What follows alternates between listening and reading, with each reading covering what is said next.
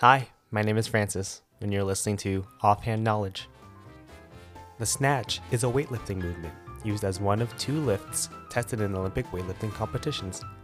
It is a highly technical feat of strength that involves the fluid movement of a barbell and rubber plates from the floor to over one's head. The weightlifter will move into a deep squatted position and then into a standing position to finish the movement. There are a number of variations of the snatch, including the split snatch, where one splits their legs, and a power snatch, where one abruptly stops the movement into a less deepened squat.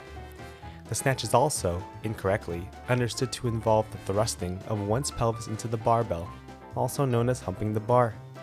This may cause a lift to fail and may also cause excruciating pain for the weightlifter. Alternatively, snatch also refers to a highly vulgar slang term for certain female body parts. And now you know. Offhand.